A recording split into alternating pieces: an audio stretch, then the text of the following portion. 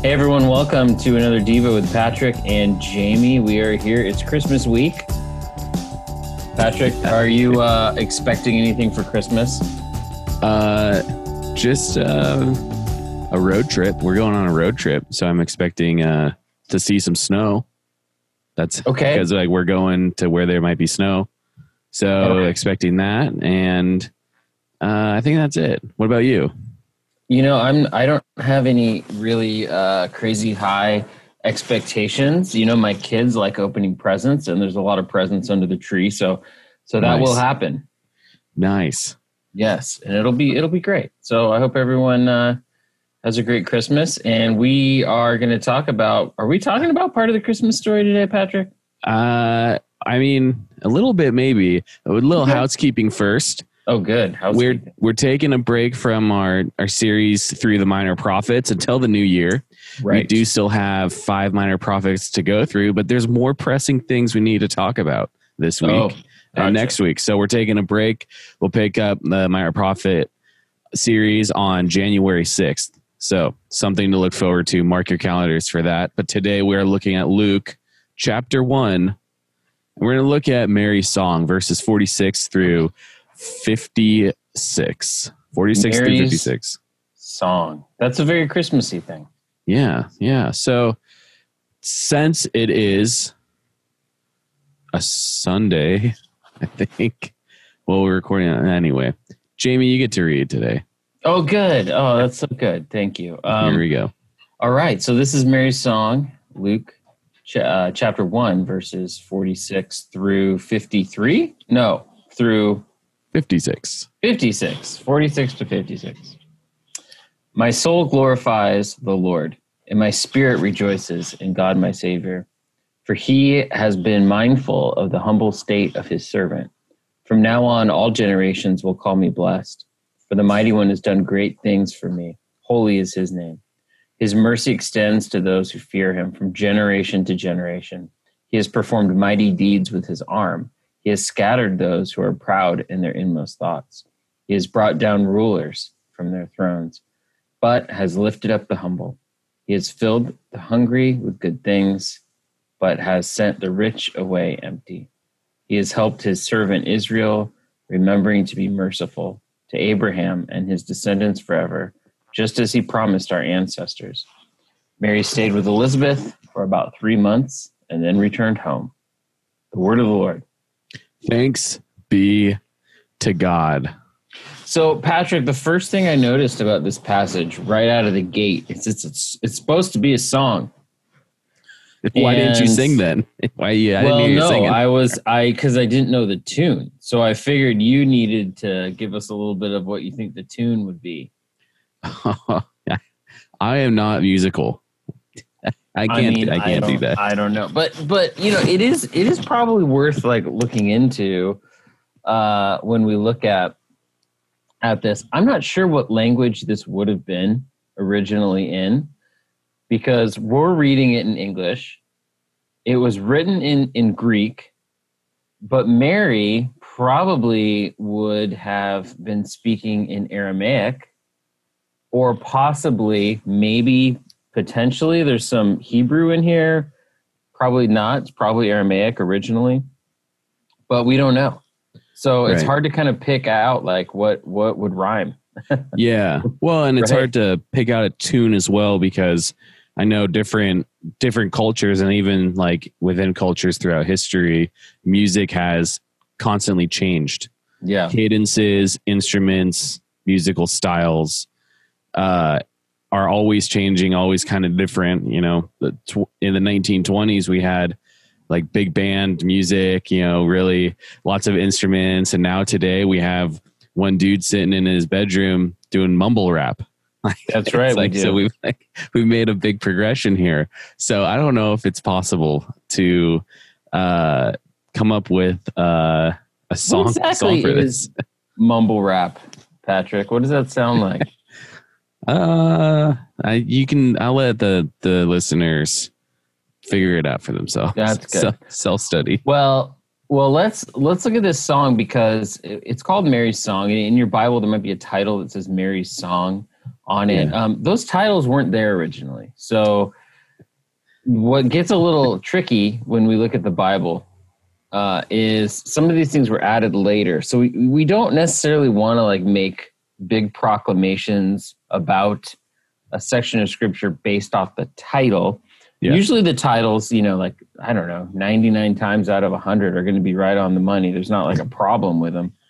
But they weren't there originally always. Now in the Psalms, when you read the Psalms, a lot of the titles that are put in the Psalms were there. And a lot of the extra details, like it might say a Psalm of David or a Psalm of Asaph or something like that. Those are there from the beginning, which is kind of a cool thing to know. So this actually, in the first part of it, it says, and Mary said. It doesn't say, and Mary sang. So we're going to let you out the hook, Patrick. But the reason that it's a song is that the way that it's put together is it seems like it's written more of like a poem or a song than it's written like just like a statement that someone would make. Right. Yeah. So, cool. So, verse 46, it starts off by saying, my soul glorifies the Lord. Amazing. No more thoughts on that. That's just a cut and dry, clear statement. Yeah. Not a whole lot of, not very, like you said, very clear, cut and dry statement. And I think this whole thing we got to put in the context too. Like, this is Mary, right? And in different faith traditions, people have a hard time knowing what to do with Mary, right? Mm-hmm. Like, what do you do with Mary? She is a person, a human, but she was the mother of Jesus. Like, what? Like, how do you deal with that? Category of its own right there. That's it. And things in scripture that like house God are typically hard for us to deal with, right? So we think about like the ark. Now, the ark wasn't necessarily a house of God, but it's where God's presence would rest. Uh-huh. And the ark is something that's hard to deal with from like a theological standpoint. We're like, this is a weird thing. Like, what do we do with it? How do we deal with it? Yeah. Maybe we should make a movie with Harrison Ford called Raiders of the Lost Ark. Because the ark is like this mystical thing. We need to like understand it. Or when we talk about temples or churches or places where we think God like lives, there's an element of mystery to it that doesn't quite make sense. And so when it comes to Mary was like where God lived. Right? Yeah, right. First. Literally, like God lived in Mary. When we talk about Jesus' lineage, like where he came from, they think that, I think it's the Luke account of Jesus' genealogy was from Mary's line. Joseph was really more of like a stepdad to Jesus than an actual dad, but Mary was Jesus' biological mother. Yeah. And that's hard for us to understand. So different faith traditions treat it differently. And in the Catholic faith tradition, Mary is held in very high esteem and very high regard and is a saint, because they have, in Catholic tradition, you have saints, and saints are these people who have this special relationship with God, and God used in amazing ways. Now, there were some problems in the Protestant kind of religion, or even in Catholicism internally, where people were like, I don't really want to like pray to a saint. I would rather pray to God because I can access God more directly, right? Yeah. And so something that happened that I think is unfortunate is Protestants started to kind of move away from learning about Mary. Mm-hmm. We started to like kind of shift away and be like, we don't want to really be into this whole Mary thing because, we'd rather just worship Jesus, worship God, and let's kind of like look away from Mary. But Mary is this like super amazing person in scripture. Yeah. And important. And extremely important, and is closer to us than we think, right? Mary is in a lot of ways kind of a stand-in for humanity. Yeah. Yeah. Like all of Jesus' humanity can be kind of wrapped up in Mary, right? Because all of who he was as a person was from Mary, and everything he was as God is from the Holy Spirit in terms of him coming into being. So I think there's a lot of cool things to point to Mary, and the critique that usually people have of kind of holding up Mary in high regard is that we will end up worshiping God incorrectly because we'll worship Mary instead of God. But let's look at this song, and right from the get-go, right, verse 46, Mary is giving glory to God, not to herself, pointing directly to God. So there's a great example of let's learn from Mary instead of being afraid of jumping in and learning more about it. So there we go. Sorry about that long explanation. No, it was great. It was super good. And like it says, my soul glorifies the Lord and my spirit rejoices in God, my Savior, for he has been mindful of the humble state of his servant. Yes. So she's talking about herself still, but it's all from a direction of God. Yes. And it's cool. I mean, I think the main theme of this whole song is like, God's awesome. And being humble is great too, right? Like, humility keeps jumping out here. So let's talk about how humble Mary is. Like, what do you know about Mary, Pat? Well, I mean, I think like she outlines how humble she is herself, right? In the next lines, it says, from now on, all generations will call me blessed, for the mighty one has done great things for me. Holy is his name. She's not saying I did this, She's like kind of saying maybe like, yes, I recognize that I am like in the spotlight, but it was the mighty one that did the great things. Holy is his name. And that kind of encompasses Mary's character, I think, the best. Is she's able to recognize like, yes, I am very blessed, but this is why. Yes. And because it's she could have said like, this is me. This is like my works. It's like, she could have like, in a way twisted it to say like, I made this happen. Jesus is of me, but that's like not really, that's obviously not what happened. Yeah. And that's it. And that's a great word. I mean, people sometimes will end like their emails saying like, talk about like, be blessed. They'll use that, or they'll say like, oh, I'm so blessed. Which, other ways of translating that might be, I'm lucky, or some people will like say it in like a false humility, but what they're really saying is like, yeah, I got everything together. I know what I'm doing. I figured it out. But Mary is humble. Now, we got to know a few things about Mary, I think, to kind of give us a little background on her. She is not living in like the best town, in the best city. She's kind of living out in the sticks. She's living out in like the rural, poor, insignificant town. Yeah. So I don't want to name a town that would be considered kind of like this, but if you can think of the most rural, insignificant town that you know of, it's like that. That's like kind of what where Mary was at. And she's young probably, right? She's not like in her 40s or her 30s. She might not even be in her 20s. She might still be in her teens. Mm-hmm. And in that culture, in that time, having standing as a person, if you really wanted to have standing, you would be an educated adult male. That's like with money and property. That would be like the best thing. Mm-hmm. It seems like Mary has no property. Maybe she does. We don't really know. But it doesn't seem like she has property. She's not quite an adult yet. I mean, she is, but she's not married. It says she's betrothed to Joseph, which means they're kind of like engaged. It's kind of like being super engaged. Mm-hmm. It's like you're engaged, but like it's going to happen. But typically you wouldn't have like lived together yet. It'd be like a year of being in this kind of engagement. Mm-hmm.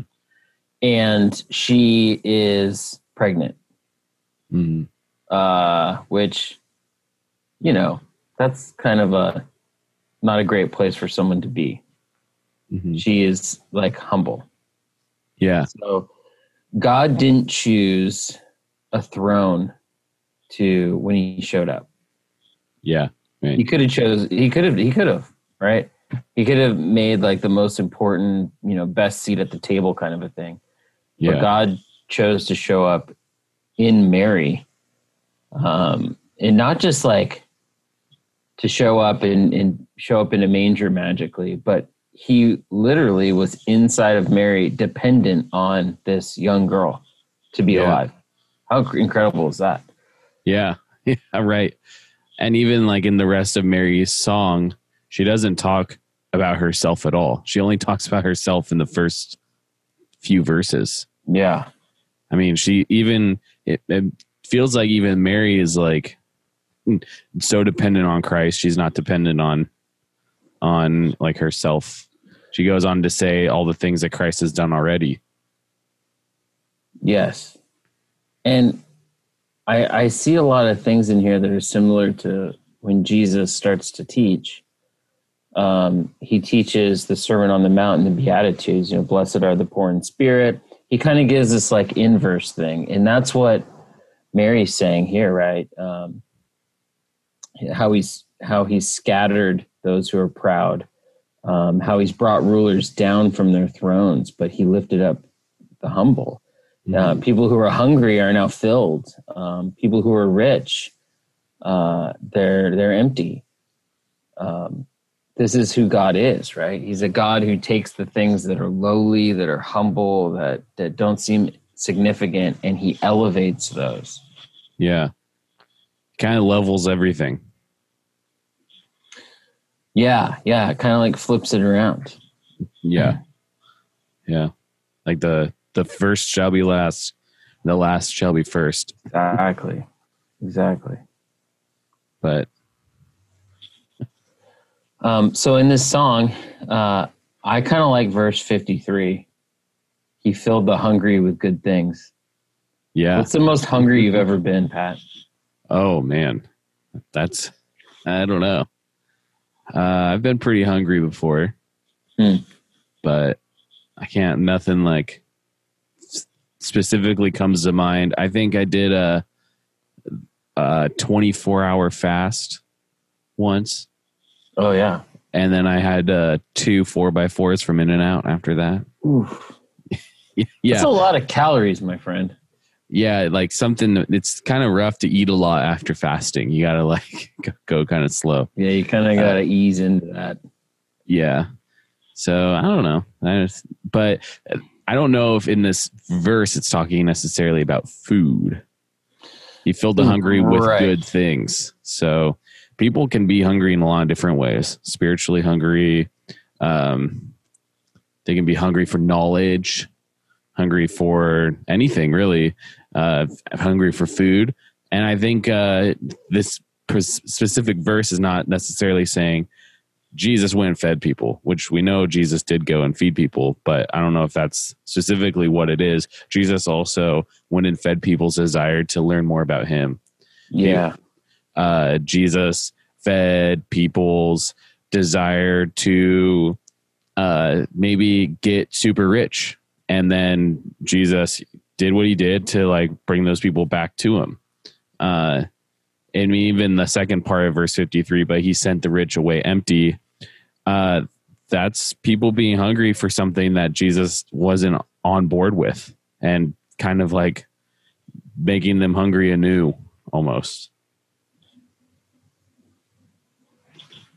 Yeah. And I think that's it. And he does that. And I wonder if when Mary writes this, she's thinking about even herself, maybe she was hungry for God to be in her life. Maybe she was hungry to be a servant for the Lord, Yeah. And God was like, okay, here we go. Like, right. Here's what's going to happen. And that's like an incredible thing that God would do this. And it's an incredible thing that Mary would have such an attitude. Like, if you think about who God chooses, you even look at like the person of David, King David. He was like the least of his brothers. Mm-hmm. God didn't choose the one who was the most powerful, the oldest, the most significant. He chose the shepherd boy who was so insignificant, his dad didn't even have him show up for to be chosen. This guy's all the way down the line. No point in even having him here. But God does that. He lifts up the humble. Yeah. And I we kind of look at that and we wonder, well, why? What is the reason behind that? And I think there's a couple reasons. One reason is people who are humble are more moldable by God. Mm-hmm. If you think you have it figured out, what good are you going to be to God? Yeah, good point. Yeah, but if you're reliant on God for direction and for strength, that's like where you become a really good, kind of partner with God in the gospel. The other thing that is important, I think, with humility is God is doing this to show that he's the one who has the power, right? Right. If God picked the most powerful, the strongest, the best, the, whatever, people might say, oh, well, they're doing this by their own power. God isn't really a part of it. They're just doing it on their own. Right. Yeah. And I love what you said. It's like the humble people are very moldable. Non-humble people aren't. And that's, again, back to like what we said at the beginning. Mary was a humble person. She was very moldable by Christ. And I think that's why God picked her to be the blessed one and the mother of Jesus. Yeah. And Mary is a character too that, she's her life isn't going to be easy. Right. Yeah. When we get to Jesus, when he's like 30 or whatever, doing ministry, Joseph's not on the scene anymore. So what we can assume is that he probably has passed away.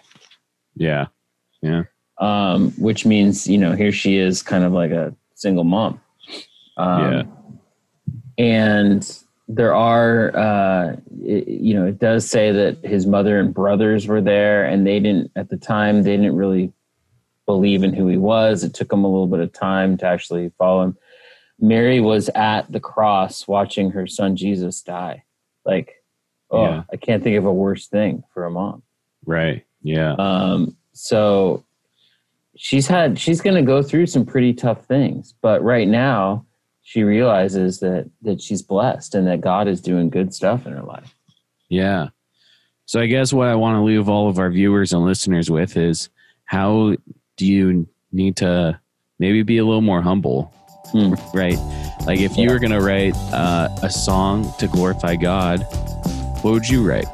How would you write about yourself and what God has done for you? I love it. Yeah.